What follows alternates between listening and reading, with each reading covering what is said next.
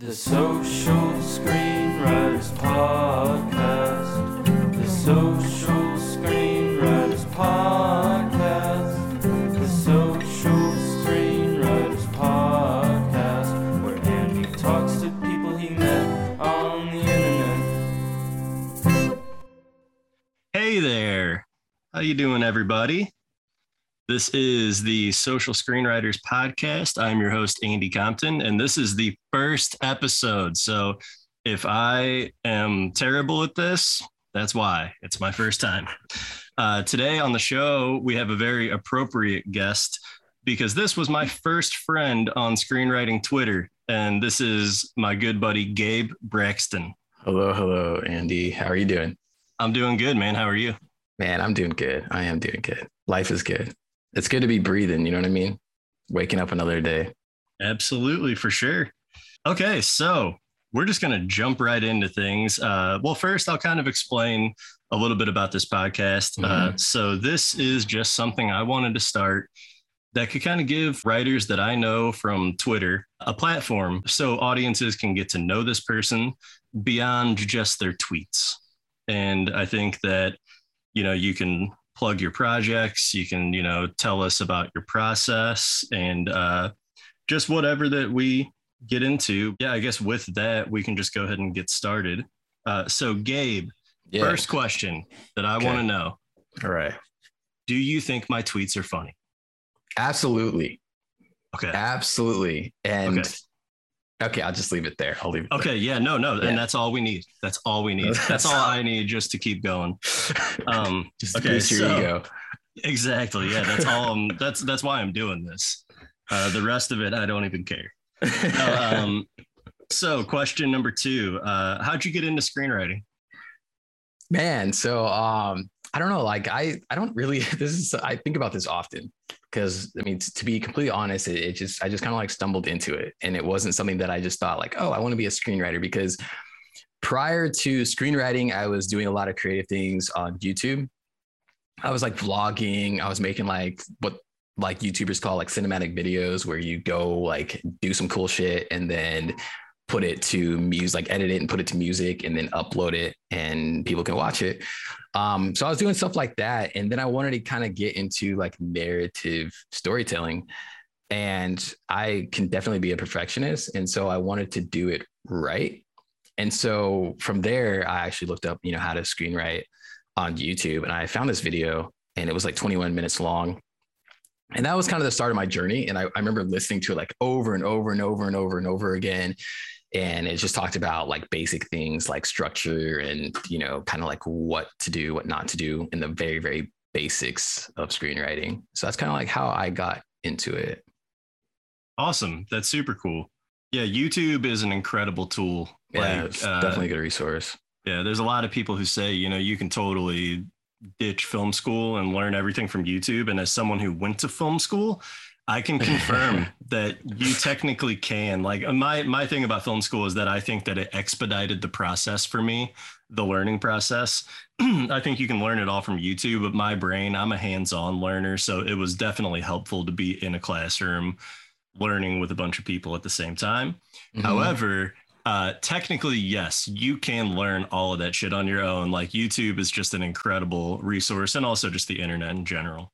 Yeah, absolutely. I mean, I think you probably could confirm, but I don't want to put words in your mouth, but that like going to film school, like one of the best benefits for that is the actual connections that you make, the real like connections that you make with other like filmmakers, to be able to take that beyond schooling. 100%. Yeah. Everything I've made since I got to film school and since I graduated have been with my peers from school. So yeah, that's amazing. Yeah. So I already know this, but for the audience, are you currently repped? My rep, like, what does that mean? Does that mean that like, I worked out this morning? My reps are a little lower because I recently like had surgery like back in June. Okay. So my reps are a little, so I'm trying to get back up there. I think that's what you mean. Cool. That's all I meant. Yeah. I just wanted to know because you looked a little swole, and we're doing this over Zoom just so everyone knows. And Gabe looks tremendous. Looking. Yeah. Okay. So question number 4, do you have a manager or an agent?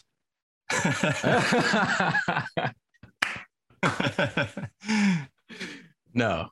No. Okay, Besides cool. So the two little girls I have at home, no. okay, cool. But they're not out there hustling you to the industry. No, they're not doing nothing like that. Not yet. That's cool. Not yet. Okay, so Gabe is on the market, y'all. I am on the market. I like long walks on the beach. I like puppies, and anyways. Can you imagine what a nightmare it would be if there was like a Tinder style app for screenwriters with managers on the other side? Like no manager would ever go on that app. Right. So how would you describe your quote unquote brand? My brand. This is a good question. So so Ed Solomon, I recently went to the Coverfly Career Lab, and like I think there's like different interpretations of what brand is and what it isn't. Absolutely. And Ed Solomon described brand as like when you have success in like a certain area. And so I'm going to answer it in that way. Yeah, totally. Yeah. And I would describe my brand as like I write contemporary horror that usually has mystery involved in there. And the one thing that I kind of like pride myself in is having like a memorable twist. So to make the reader, audience, whatever, think that X is happening.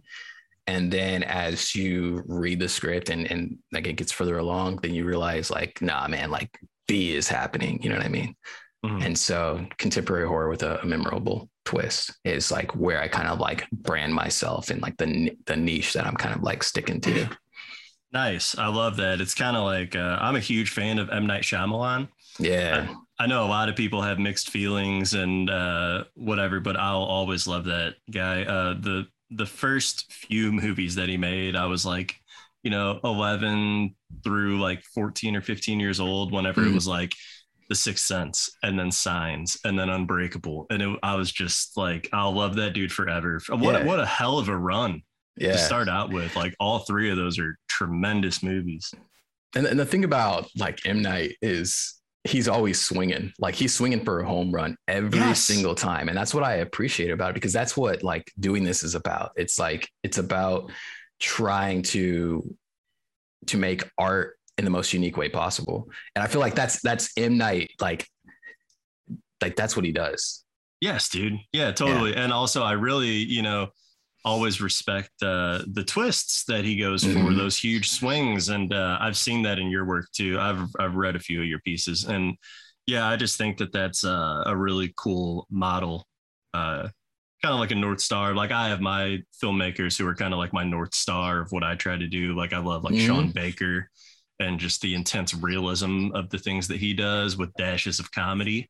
I definitely see that in your work too. Yeah. Okay, awesome. And M. Night, just real quick, let me add this, like for sure. Like, yeah, M. Night gets a lot of criticism, both from like film critics and even, people in our circles who are trying to become filmmakers and screenwriters. But the thing is, like, everybody has to understand M. Night has a career that we all want. Like this guy has like a like multi-deal with Universal. They're like his like guy that he just makes whatever the F he wants to make. And like that is our dream as screenwriters and filmmakers. That is it. Like it will always boggle my mind when people try to trash a guy like M. Night Shyamalan, who when he came on the scene, it kind of changed everything. I mean, when he was dropping those early movies, like you couldn't look anywhere without seeing an article or anything about M. Night. People, it's kind of like the way that they say, like Robert Rodriguez or Quentin Tarantino in the mid 90s, when they came on, they kind of changed the industry and made, I'm sure, I can't remember because I was young and also I didn't have aspirations of being a filmmaker back then when M. Night was dropping his earliest projects, but I would imagine that there was probably a shit ton of copycats. After he dropped, the way that everyone tried to kind of copycat that super wordy Quentin Tarantino dialogue that's very conversational, that really only Quentin can do, the way that he does it. It's just the build, the build of that dialogue and just how it comes to like a climax that's like extremely satisfying. like similarly, like I think what like kind of like what you're speaking of is like the Blair Witch, right? Like the Blair Witch project came out, and then like everybody was trying to write their Blair Witch projects. You know? Yeah. We literally got like 10 to 15 years of found footage after the Blair Witch, which was good for me because I love found footage. Me too, man. Me too. Yeah, definitely. So cool. I love that. And then, you know, it actually did maybe die down a little bit, but then when Paranormal Activity dropped in 2007, it kind of ramped back up. Yeah. The found footage genre. And I think, you know, studios like it because it's cheap. It is. You know, for the most part, if you're not doing like a ton of, you know, practical effects or anything. But anyway, I'll always love M. Night and I'll always defend him. Yeah, me too. Me too. So this next question, I think is kind of fun because I don't think I hear this question on many screenwriting podcasts.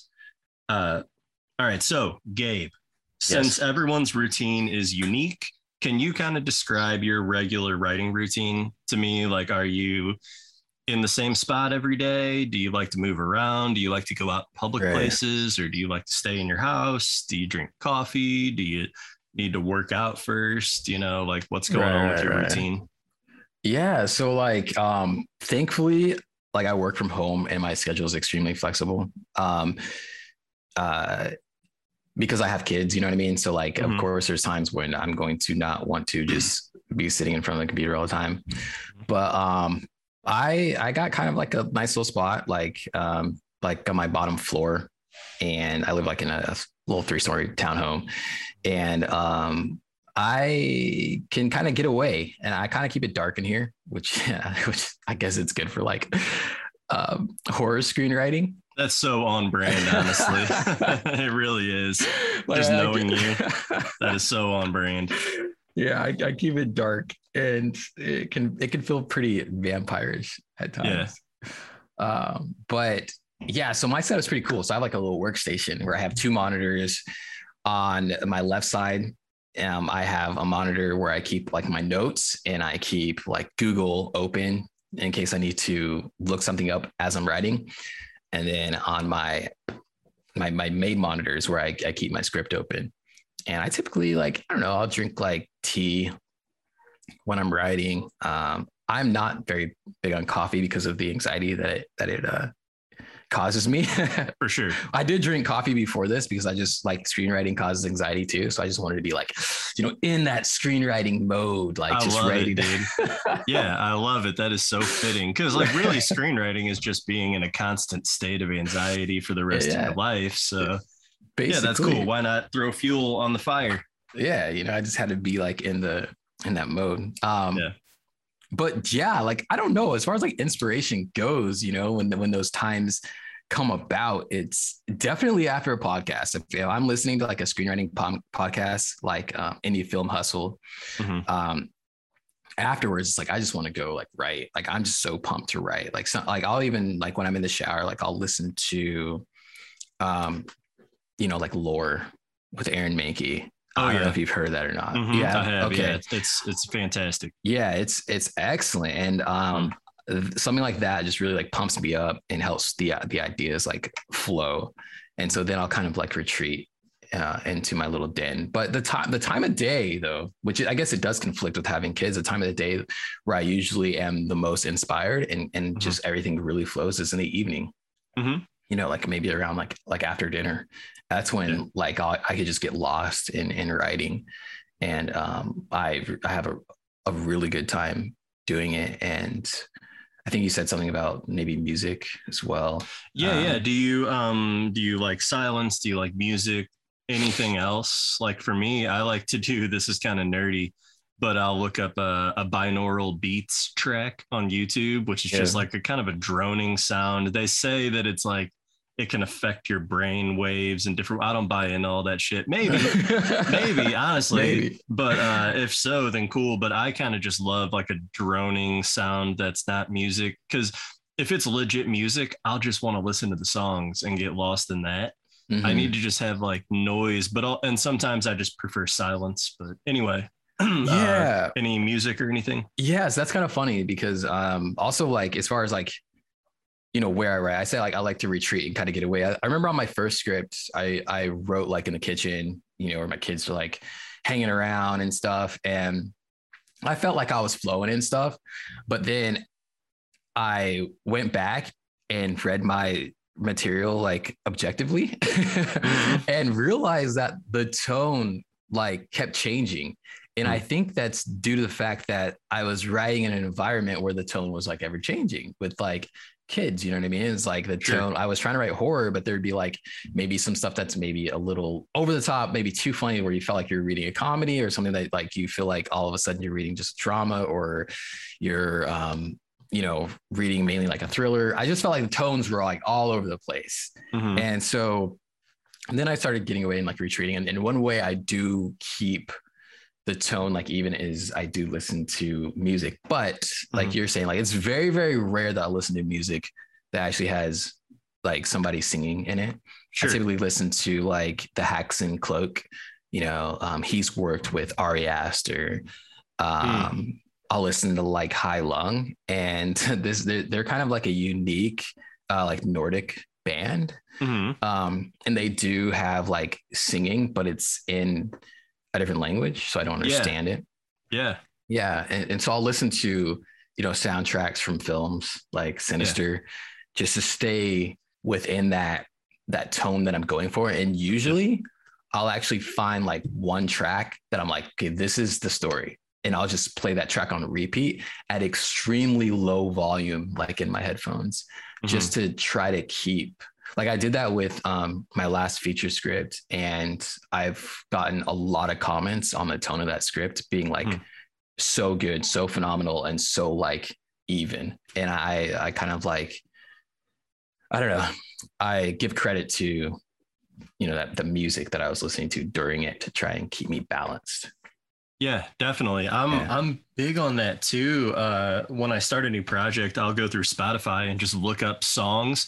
And these are actual songs with lyrics and everything that that kind of fit the tone of the movie. And sometimes it's like even lyrical content fits what the character is experiencing. There's this one, do you know the song by The Strokes, Someday? I haven't heard it. Okay, cool. So there's like, it's an older song that I used to love when I was a kid. It came out in like 2001. And it's a very upbeat rock song. And then in like the last few years, this singer-songwriter named Julia Jacqueline does a stripped down kind of version of it that's cool. Soft and a whole different attack, but the lyrics are the same. And it's crazy because it's like it takes this fun upbeat pop song, rock song, and makes it into this like kind of haunting, eerie, slow, dramatic song. And lyrically, it fits so much with this old project that I was writing. And I would just go for walks around my neighborhood when I was like feeling stumped, working on the script. And I would just go for walks and listen to it. And I would listen to it over and over and just be seeing the movie unfold in my head. So I can very much relate to that. That's awesome. Yeah. And then also like, scores and stuff like that. Totally. I actually have talked to a few writers who do that, find what tonally works. And sometimes it's like when I'm working on this scene, I'll listen to this score track. And then this scene, I'll do this score track. Yeah, like music is extremely helpful. Like when I was just kind of like going back to talking about YouTube, when I was doing YouTube and I would go out and like, film my clips and go and edit it. I would edit it to the music because music in itself, like the song already tells a story. And so I could actually enhance that story that the song tells by the images and how I compile the images within my edit and stuff. So like music is definitely helpful and kind of like, talking, it's actually very interesting that you mentioned a song that was kind of reworked by a different artist to bring a more solemn tone, because my script I'm writing right now, I don't know. Have you heard of Johnny Cash's song, I Walk the Line? Yeah. Yeah. So like there's this band called Those Poor Bastards. And I think I've heard of them. Yeah, they're really creepy. They're like kind of like Southern Gothic. Yeah. and they redid his song, and it's like the perfect feel for like what I'm going for. And so I've been like listening to that one a lot. It's just funny that, you know, we have like similar experience with the song being reworked. Yeah. And it's cool too, because like, you know, music and film are different mediums. And of course, music and writing are different mediums, but it's all art. You know, it's all art. All we're doing is creating art and finding those inspirations. And it's kind of like that Tarantino quote. Oh God, I sound like such a fucking film student just talking about Tarantino over and over. But he has a good quote that's like, I steal from every movie ever made. Mm-hmm. I heard that. Yeah. Yeah. And when I got started in writing, I was like, well, I don't, because I'm very original. All my thoughts are original. So I'm not going to do that. And now it's like, I get really excited when I find the thing that I'm going to steal from a different movie that I love. You know what I mean? And you don't steal it to a T, but it's like, oh, this is like that. What if I did that? Like in the short that I just made, Ethan and Edna, there's like moments where you're like, oh shit, this could be a play on that moment from this movie. And if people can calculate that in their mind, that's what they're seeing, then cool, you know. But yeah, I used to like just be an idiot, and I thought, you know, well, I'm so never gonna steal from anything. Yeah, because I'm the most unique person on the planet. I'm original. Yeah, just a fucking idiot. And I was like, why would Quentin Tarantino, one of the most prolific, famous filmmakers, say that? And now I get it, because it's like all the greats love to see things that inspire them. And it could be music, it could be a poem, you know, this or that. But yeah, you take art that resonates with you anywhere, and you find ways to get inspired by it. And maybe you do insert it in your work, and maybe you don't. You know, that song Someday by Julia Jacqueline, it's not in the movie, and I don't think it would be in the movie, but it's just the feel and the vibe that, like, for some reason, that song makes me think exactly of my two protagonists in that story and what they're experiencing. And yeah, it's just it's all art, you know. And I just think it's awesome how, you know, I just love creativity, I guess. You know, I just love people appreciating each other's creativity in any creative art. And that's what it is, really. It's like, you know, because I know, like, you hear, oh, this is like this, or they just stole this. Like a lot of times it's not stealing as much as it is like tipping their hat, you know, to the creator that did it. And like, I've done that in my writings, like, just as you mentioned, you know, like how you've brought that out in Ethan and Edna, you know, and it's just really me saying, like, man, I admire their work. I admire what they were able to accomplish. And this is a tip to the hat. Like, I mean, look at, like I'm mentioning Ari Aster again, he is my favorite writer and director. Yeah. But you look at like Midsommar, and then you look at The Wicker Man, and it's like, well, those are basically the same like movie. You know what I mean? Yeah, totally. Yeah, it's really interesting you say that too, because that's what I didn't understand before. Because when I thought that way, like, oh, well, I'm going to be original the whole time. I was just so new to this stuff. I was so new to screenwriting. I don't think I'd written a feature yet when I thought that. And now I totally see it like, no, it's a sign of respect and a tip of the cap, like you said, you know, it's appreciating, and also in a way sharing that idea that filmmaker had with maybe a new audience, you know. But yeah, just it's paying homage. You know, I never know if you say homage or homage, but I just feel like a dipshit saying homage. So I say homage, like the Missouri fucker that I am. Anyway, okay, so we spent quite a bit on the routine, and then so like about just the process of writing. How do you attack it when you have a new idea? Do you like jump into an outline right away? Do you try to nail down a log line? Do you come up with a title, or can you roll untitled? Or do you just start writing pages? You know, I feel like everyone is so unique, and it's so fascinating to me learning other people's process. So what is your process when you have a new idea? Yeah. So, you know, even kind of like taking a little bit of a step back, a little further, before I have like how I get an idea, like, I mean, it obviously just like comes to my brain, but usually it's the twist of the script. And then I kind of like get other ideas that kind of like build around the twist of the script, but I'll like pick up my phone, I'll jot down in my notes, okay, this, happens. And then from there, what I used to do is just like write. Like I used to just write. I'd be like, okay, I want to be here. I want to be this part of my story. Like after I've jotted down notes, I want to be like at this part of my story by page 30, at this part of my story by page 60, this, part of my story by page 90. I've since like gotten kind of away from that. And now I'm like more structured, and it's been extremely helpful to be more structured. But yeah, so after I get the idea, I'll jot down different like plot points within like an outline. And like right now I've been mainly using like Save the Cat's outline. And I highly encourage everybody to do an outline. It'll save you in the future. Like, trust me. Like I said before, I didn't do outlines because I thought like, I'm original. Like we were just talking about, like I'm the best. I'm a badass and I got this shit. Like, you know what I mean? Like, we used to be the shit. Guidance. It's weird. We used to be fucking amazing. What happened? Did we get humbled? Is that what happened? I think so. I think I got humbled. Yeah, same. I got my ass kicked by many a contest and feedbacks. Yes. And yeah. Yes. But anyway, that's I think that's so interesting, and especially for your brand and horror in general. The classic horror twist is such an important part of a great horror movie. Yeah. Or a great thriller. But I think that's so interesting that you start usually from a twist. And I think that's fucking awesome. Yeah. It's like, usually like, I'll just have something that's like, like some crazy idea. Like, well, what if this was happening, but this is how it turned out. And then I'm like, okay, cool. Like I'm going to jot that down. And then I kind of like build a story around that.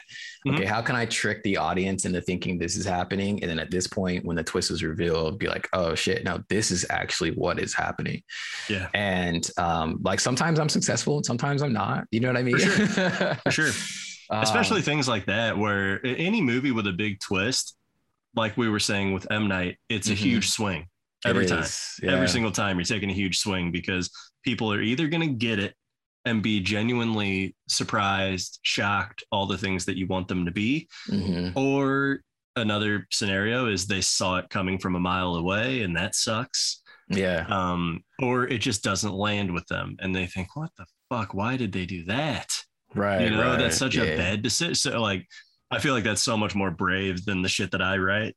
Like you gotta really take a huge swing when you're writing stuff with a twist. And I found that too, that it's like, I mean, we all kind of have that feedback where somebody loves your script and the next person like hates it and stuff. Yep. And I really find that to be a thing with like my scripts, is like some people, like you're saying, like they'll get it and they'll be like, holy shit.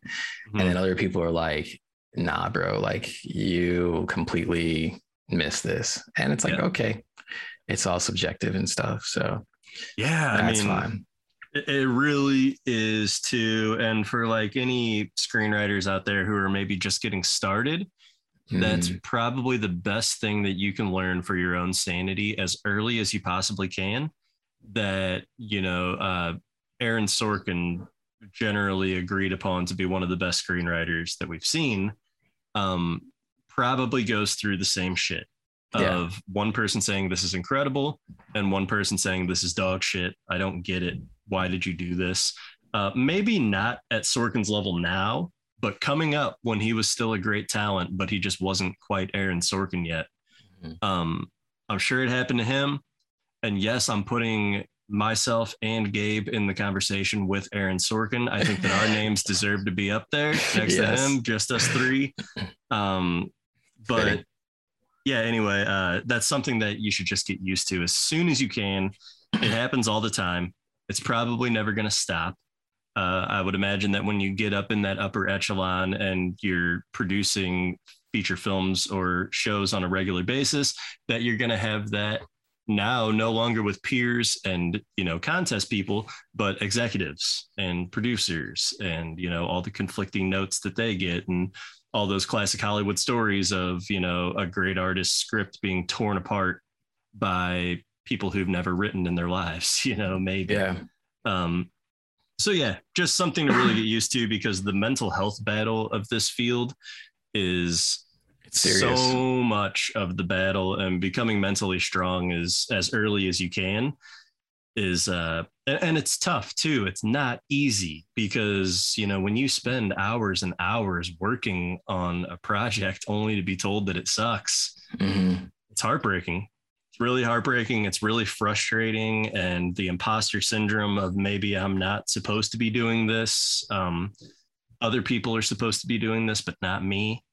It's a really tough battle. And I know me and we've been friends for a while now. And like I said, you were my first friend that I reached out to. Or did you reach out to me on Screenwriting Twitter? I think I reached out to you. I don't know. I'm not really sure. It's kind of like mutual. We both had really good feedback from We Screenplay. And that's how we kind of found we saw each other's posts or something like that. Yeah. I remember with you, I just saw, you got a recommend from We Screenplay, I think for the Wolf Spider of Seattle. Yep. I just thought it sounded really cool. I thought the name was dope. And then I read it, and it's an incredible script that Gabe wrote called The Wolf Spider of Seattle. So let me ask this. On average, and it's different with everyone, and it's always going to be different for each project, but on average, how long do you usually spend on a first draft from idea to finished draft?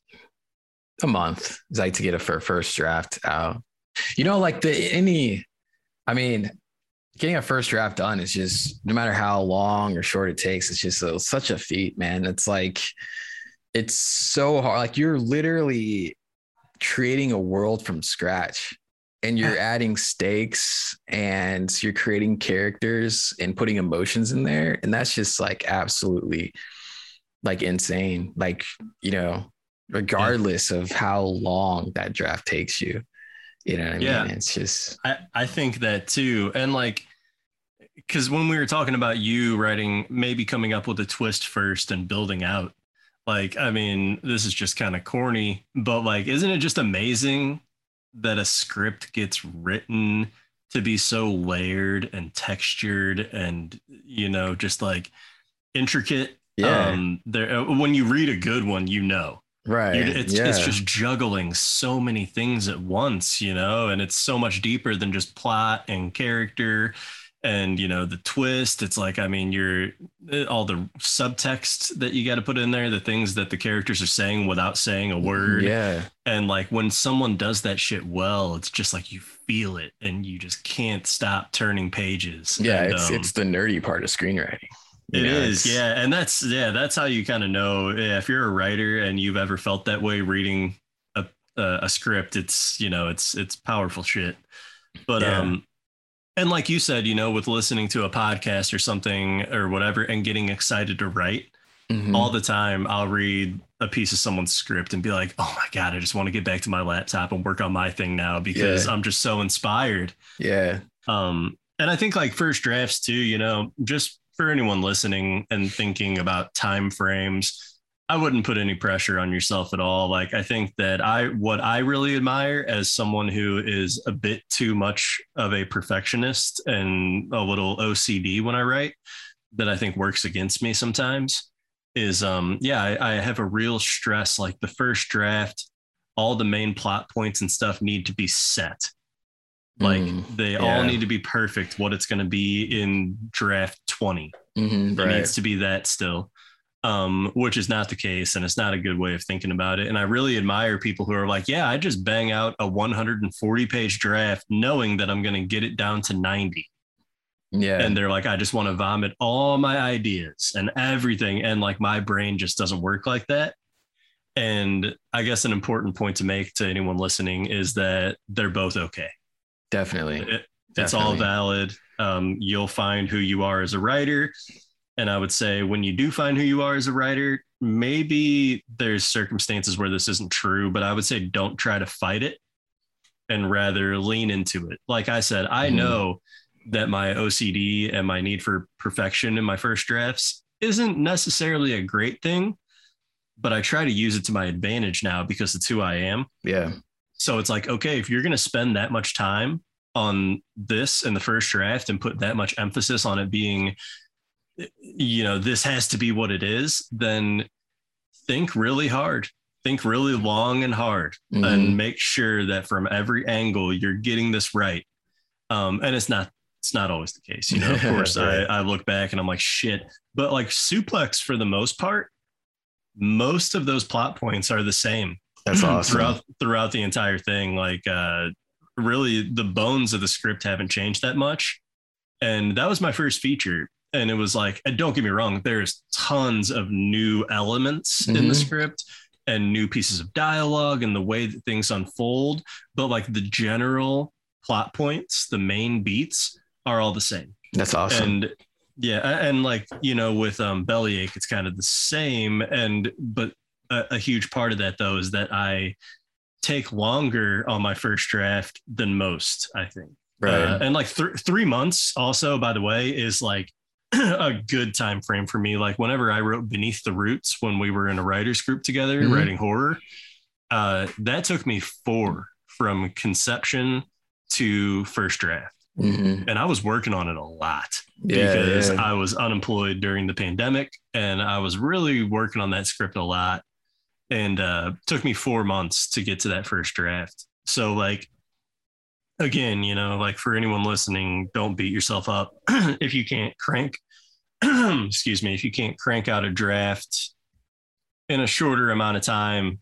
Friends. Yeah. I mean, you see it on screenwriting Twitter, like all the time, people posting it, just like a lot of professionals, just get the words on the paper, just get the words on the paper, just get the words on the paper, or whatever. I guess it's not paper. It's like on the screen, in the program, in the software. Yeah, I cannot believe that you said paper. Right. Jesus. What am I thinking?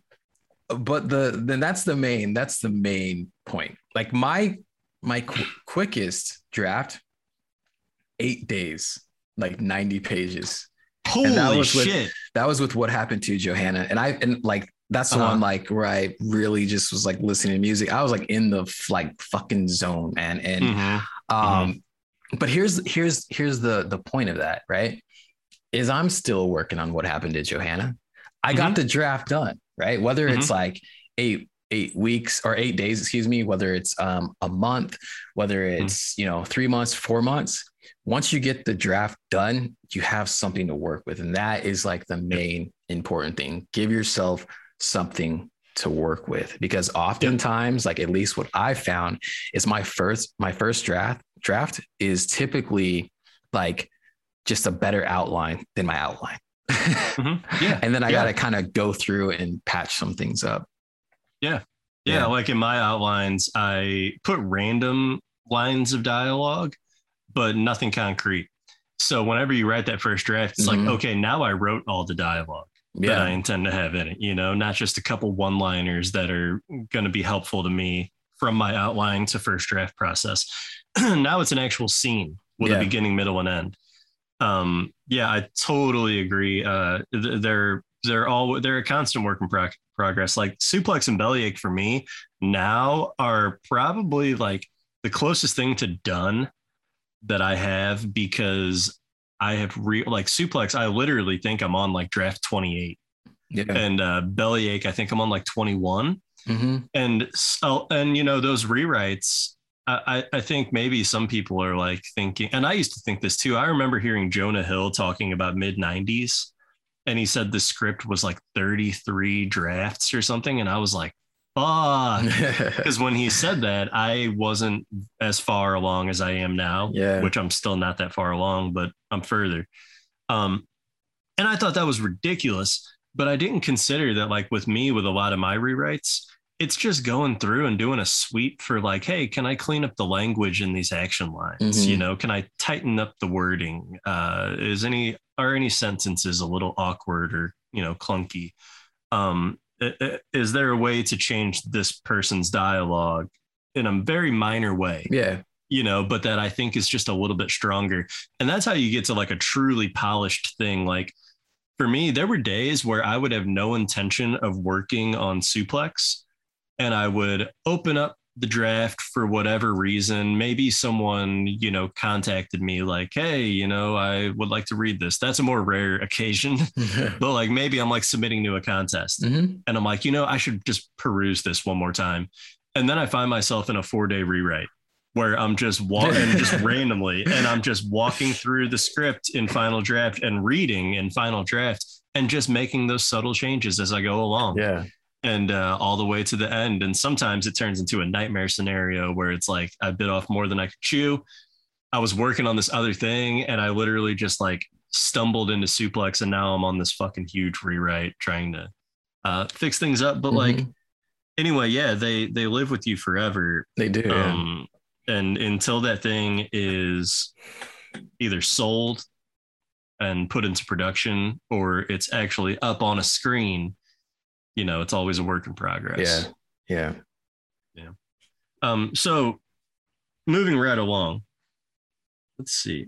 So when you complete a first draft, what's the first thing you do? Do you like to put it away for a little bit? Do you like to immediately start on your second draft? Do you like to send it out to peers for them to read and review? Or do you like to use like a service like We Screenplay?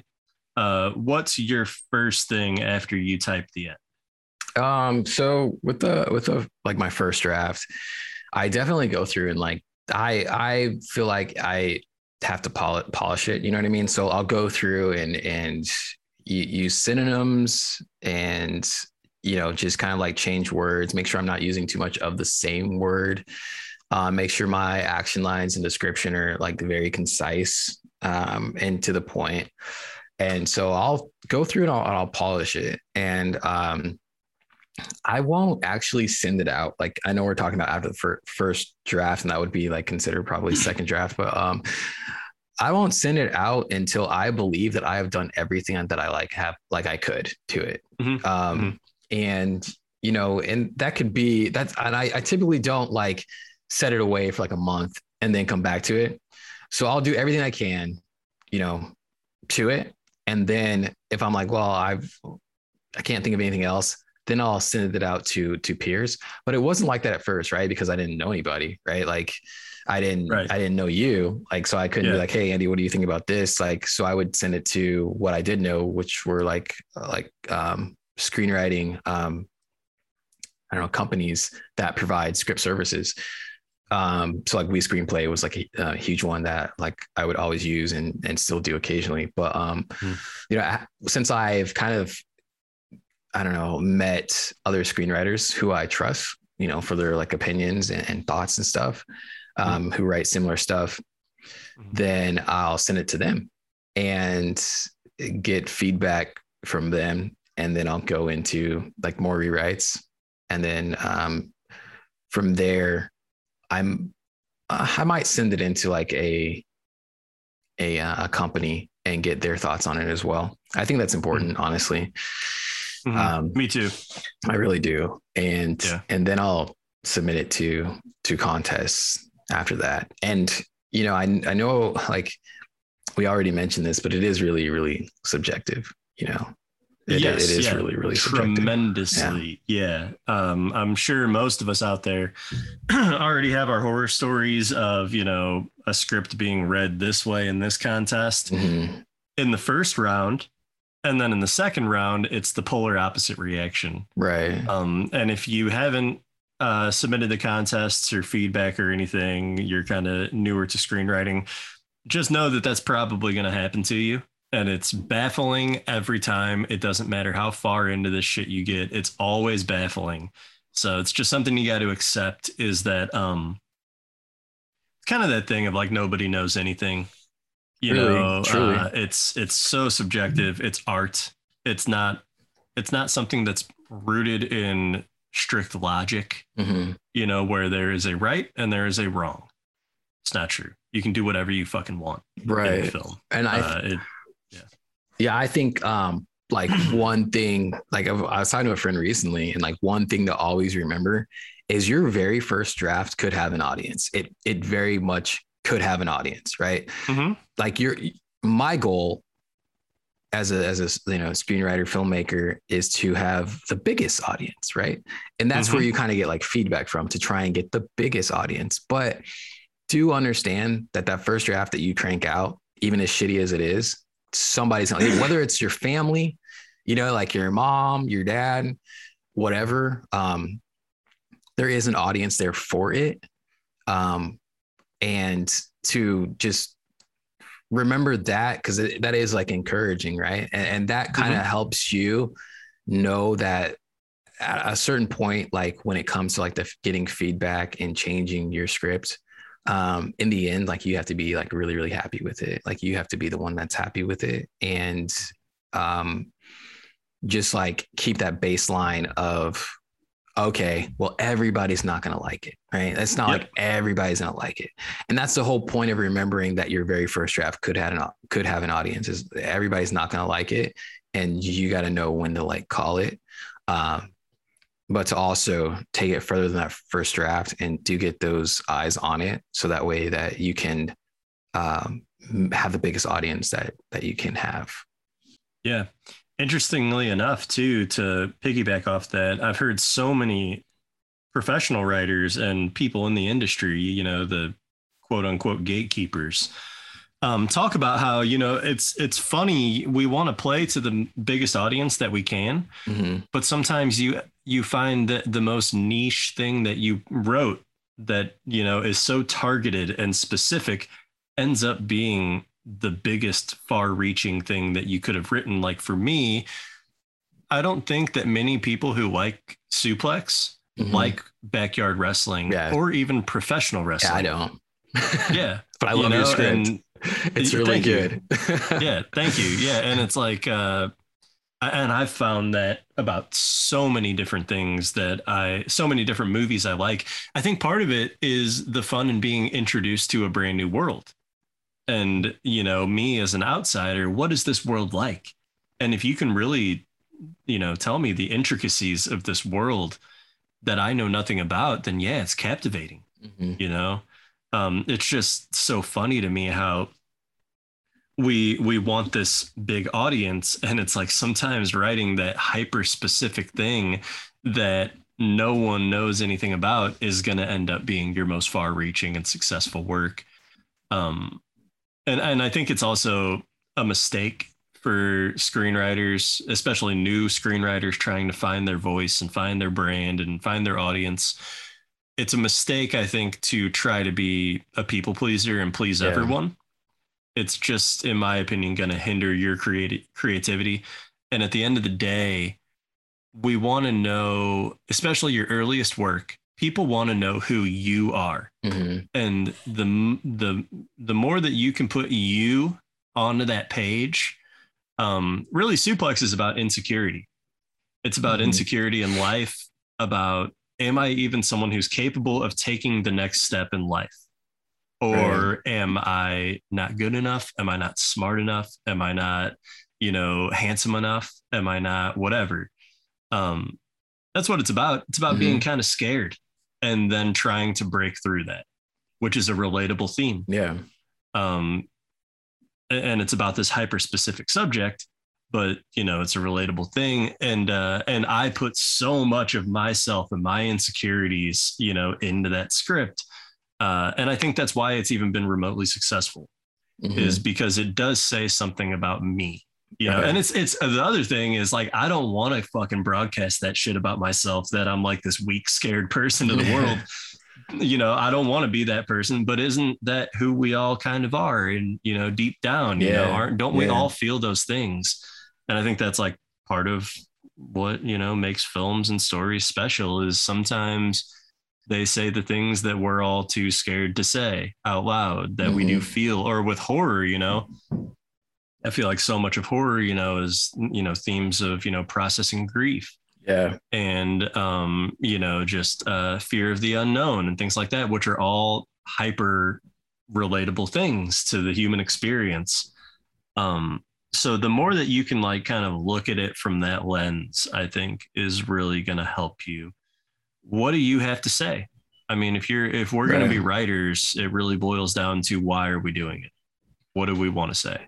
Yeah. And like, just, you know, like you could, yeah, obviously like I was, you know, saying is like you do have an audience to your first draft. So you like, you make suplex and you like, you know, your mom's going to love it, right? Like your first draft, she's like, oh, you know, I'm so proud of you. And then you go on from there and you could get to a point where somebody's like, yeah, backyard wrestling. I don't know about that. Like, that's kind of like, I don't think you should put that in there. And that's when you got to like connect those two to where it's like, okay, I've kind of like taken advice from other people and gotten feedback and polished other things. But that's when you kind of got to put the brakes on and be like, no, I could have an audience on my first draft, and I want to kind of stick to what the heart of this project is. Yep. Because someone could have easily told me, I think you should make it like maybe BMX biking. Yeah, totally. You know, change it completely. Sure. You know, maybe it's a sport that's like more relevant. That's like kind of taken off today, you know? Yeah. Couldn't this be a college basketball story? Yeah. You know, it's it could. I mean, yeah, but like, you know, the whole point of it is to be quirky and weird in this kind of unknown world. But yeah. Yeah, so I guess I don't know what stay true to your vision is kind of like what that kind of all sums down to. Like, and it's funny because all of this shit is a balancing beam. It is, because it's like, yes, stay true to your own vision, but not to the point where you're going to cancel out opportunities, right? You know, because like I said in the beginning, I didn't understand why Quentin Tarantino would ever steal from a movie, because my ideas are the best. I would never steal from a movie. Yeah. And then you get humbled. And it's like, okay, so I don't always know what's right for my story. Yeah. I just don't. My brain exists in this space, and you need that outside perspective to come in and read it through a different lens with a different life experience, a different place in the world, and to come in and read it until you can give honest thoughts. And sometimes something that is just, you know, I know that we've had this conversation before about blind spots. Oh, yeah. Sometimes you just have blind spots in your own mind, in your own writing, and there's nothing wrong with it. It's totally human. But there's a point where it becomes important to listen to outside voices. So, yeah, it's just a balancing act. And it's so hard to figure it out and I think we're both still figuring it out. Oh, yeah. You know? I mean, every day. But there is a fine line between trusting your voice, trusting your intuition about what the story should be, and listening to an outside voice who has a good idea, you know, because there's a lot of bad ideas for your story that aren't going to work, and you do know what's right. So, yeah, it's just a fine line, and it's so hard to navigate. And again, we're playing in a sport where there are no rules. Right. There are rules, but not really. You know, you can do whatever you want in your story. Some of them might not be great ideas. So anyway, to change gears a little bit, what are some of your hobbies outside of screenwriting that kind of help you keep your sanity?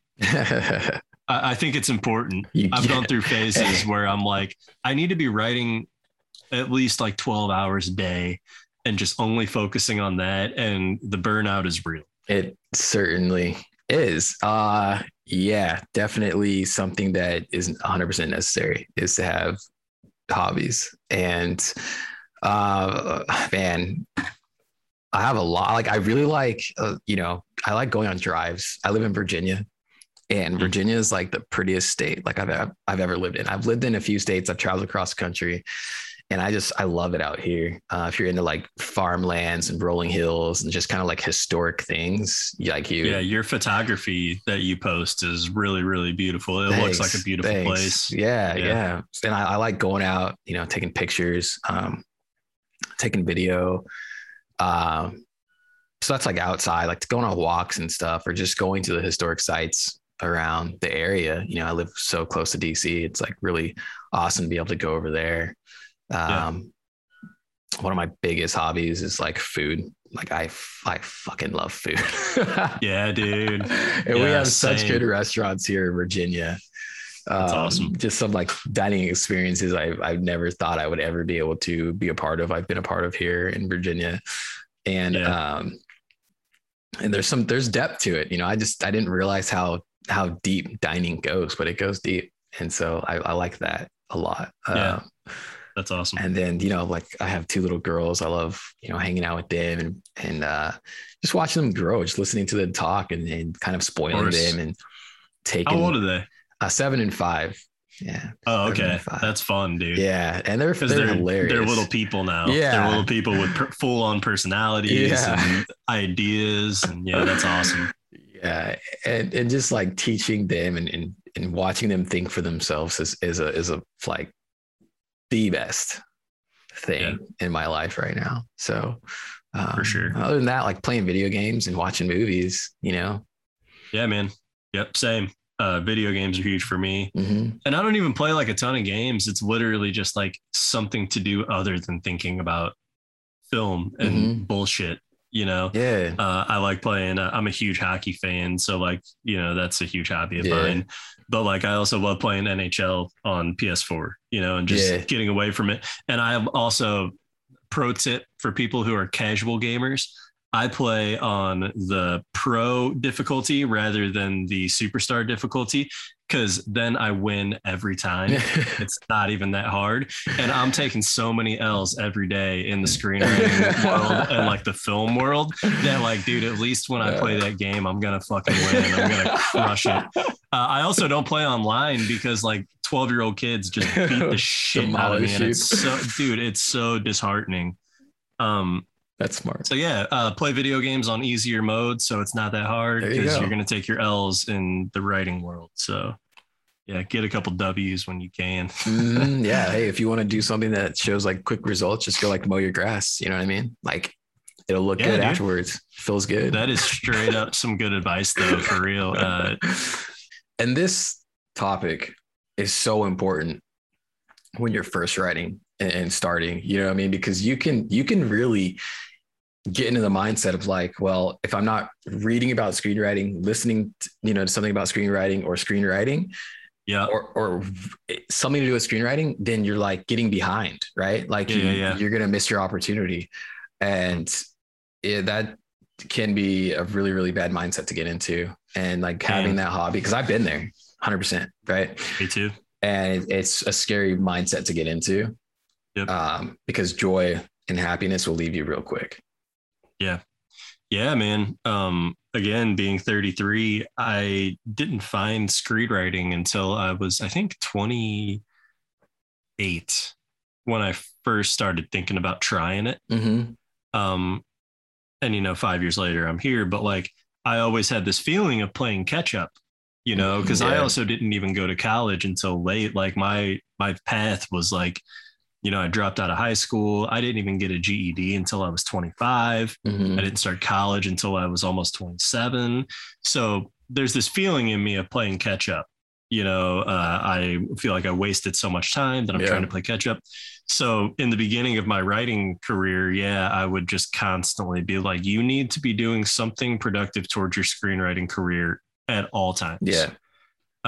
If it's waking up and writing all day, and then when you get in the car, you better have a podcast on, learning about this shit. And like, I mean, it's like you said, and then come home, don't take time to yourself, sit at that laptop and write more. And it actually does more harm than good. It does. Yeah. I think the best thing that you can do is to find a routine. So if you're someone like you who you find that you do your best writing in the evening after dinner, maybe in the morning, schedule other life stuff. Right. That isn't writing, because that's how you maximize your productivity, right? Right. Your peak writing times. There's something for me too, that I'm kind of contradicting myself right now and being a hypocrite, but like I'll write in the morning, but I kind of know there is something to the evening when my brain, like it's like a creative part of my brain switches on at night. Mm-hmm. But usually I'm like just wanting to wind down and watch a movie or whatever. But like, I found that sometimes my best writing comes whenever I force myself to get to it, around 7 p.m. 8 p.m. So it's kind of just, I think that if you can figure out who you are as a creator and how you, how you like to do things, there's a way to schedule your days and maximize your productivity. Right. And like, that's, in my opinion, like, I wouldn't think that that's like hypocritical or contradictory. I just think that that is like what you just said, like, you're kind of like knowing you. And the main thing is no matter what time during the day you schedule time for yourself, is to have that time for yourself and to have that time doing like other things. And, maybe maybe there's a day you don't do that. Okay. There's, no matter what job you have, like in life, there are some days where you're just gonna have to work your ass off. Right. And that's the same thing with screenwriting.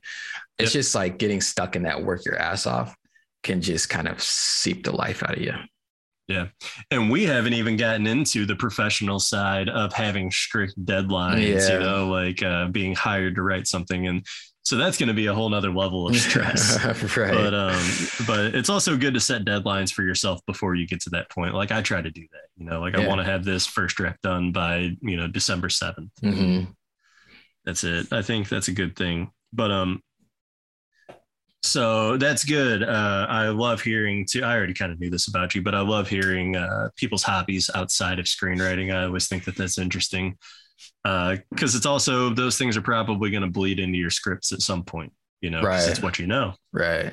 And I mean, like, shoot, like I had to get to a point like recently where I was just like, okay, I need to like take a step back, honestly. And because you get caught up in the ups and downs of it. I had some like really cool things happen. I've also had some really terrible things happen, like when it comes to screenwriting. And I, take a step back and just kind of go live life and have a good time. And then when I'm out there, it's like, fuck, I get like the best ideas for stuff for my scripts. And then it's like, oh, I could do that. And that could make it way more streamlined and connect with people, but also like, still be a cool, unique story, and that's when I'm out and I'm not thinking about screenwriting, the brain is fucking mysterious, isn't it? It is. Yeah. Like we, there's so much that we don't know about it, like even like on a, people much smarter than me, but like for us as writers, it's funny how, you say, fuck this, I'm taking a break, which also is super healthy, super normal. Mm-hmm. The grind 24/7 mindset is not great. If you're someone who thinks you need a break, take a fucking break. Take the break. It's all good. Screenwriting is going to be there.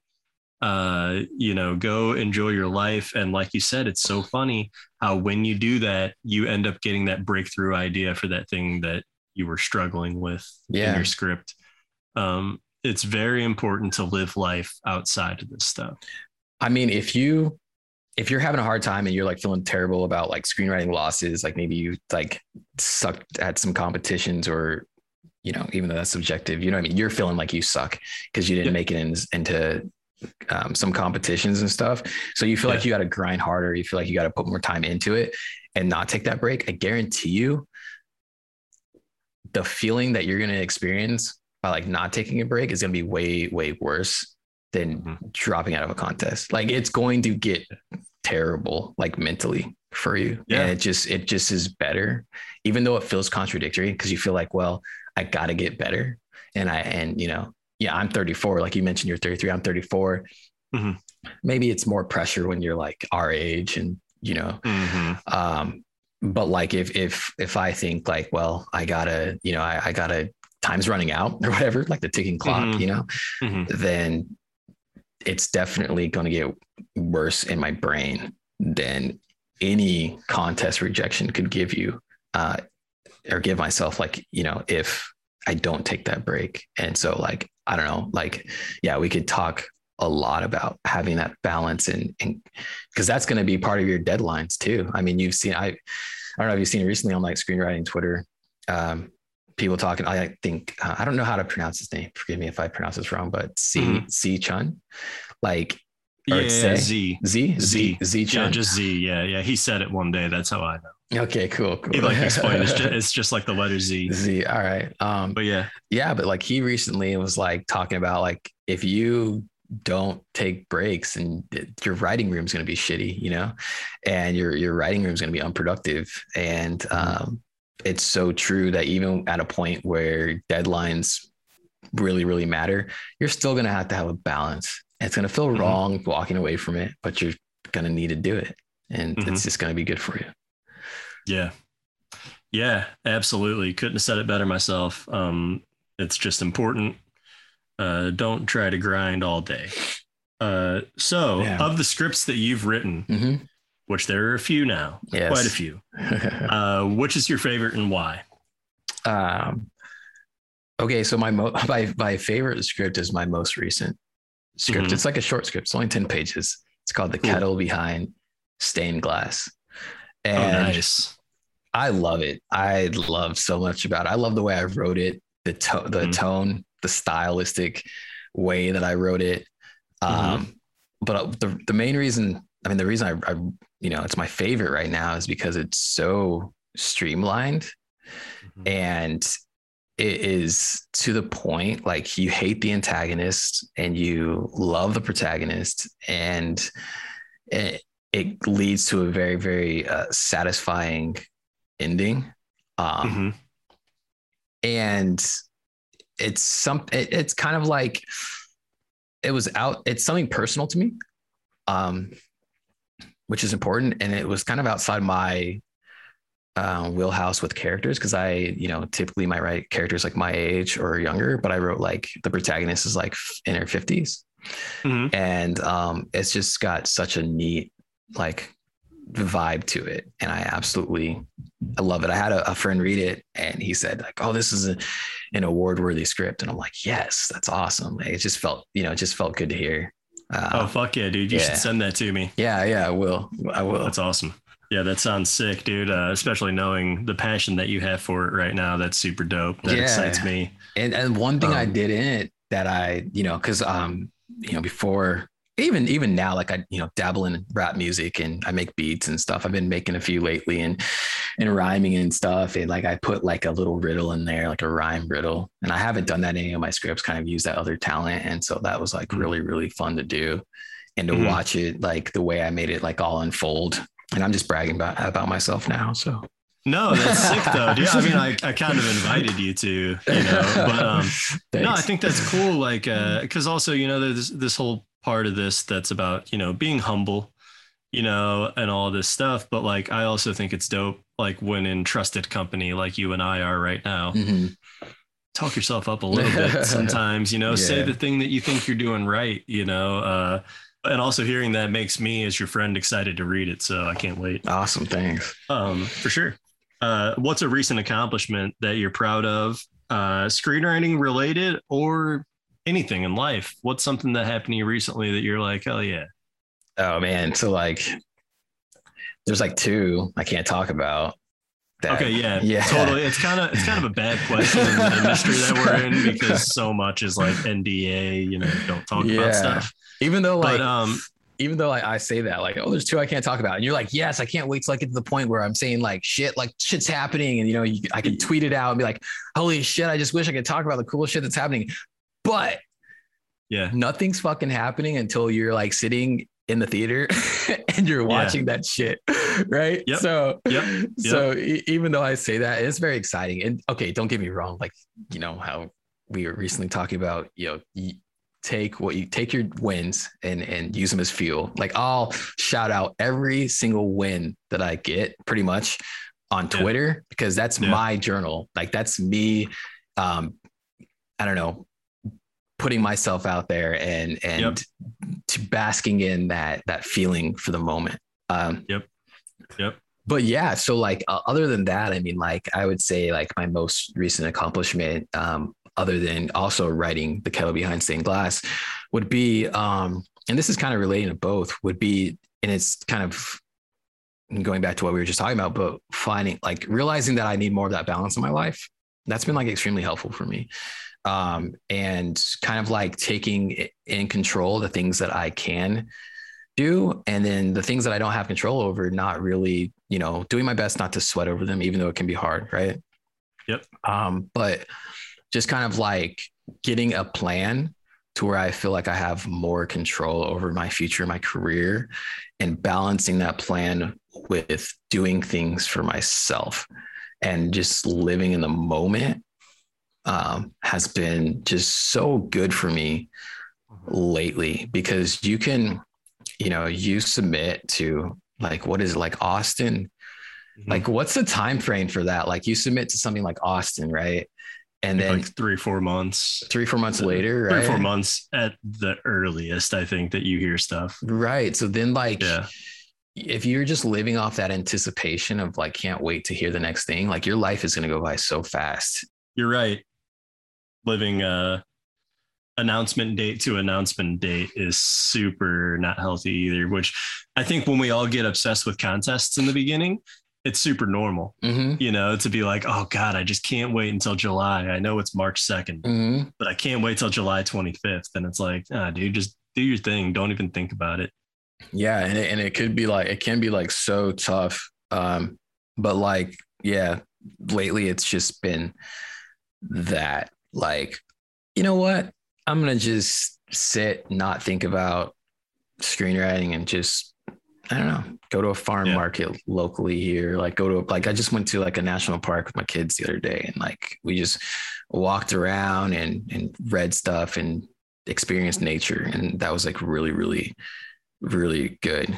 And, I guess to answer this is kind of like, I guess hopefully it's not too vague of an answer, but to make it kind of like more specific, it's just, taking what's in my control and like making a plan for that, making goals for that, especially like you and I both like, not only do we screenwrite, we go out and make films too. So like getting that control and like getting that goal to go out and like make a film, is something that I've done recently, and, feels like, that's definitely in my control, as well as like,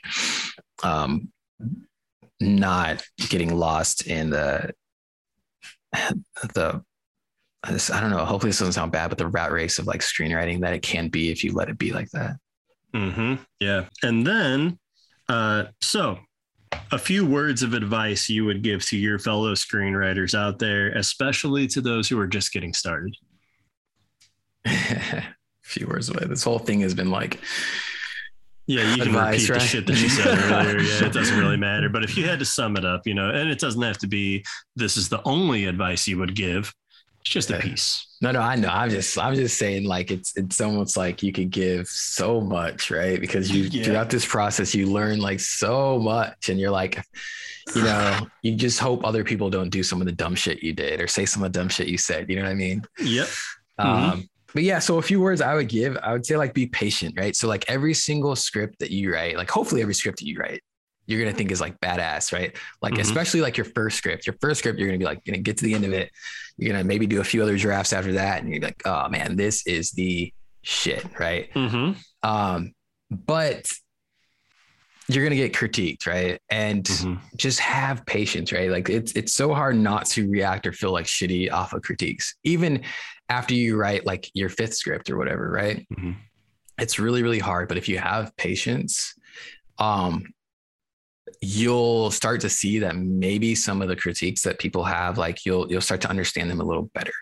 Maybe not particularly exactly like what they say, but you'll be able to like read between the lines and get at what we often hear as called like the note within the note. But it's extremely hard to do when you first start, right? So realizing that like, yes, screenwriting is very much like an art. You're unique, your voice is unique, and the way that you style your screenplays, that's all unique.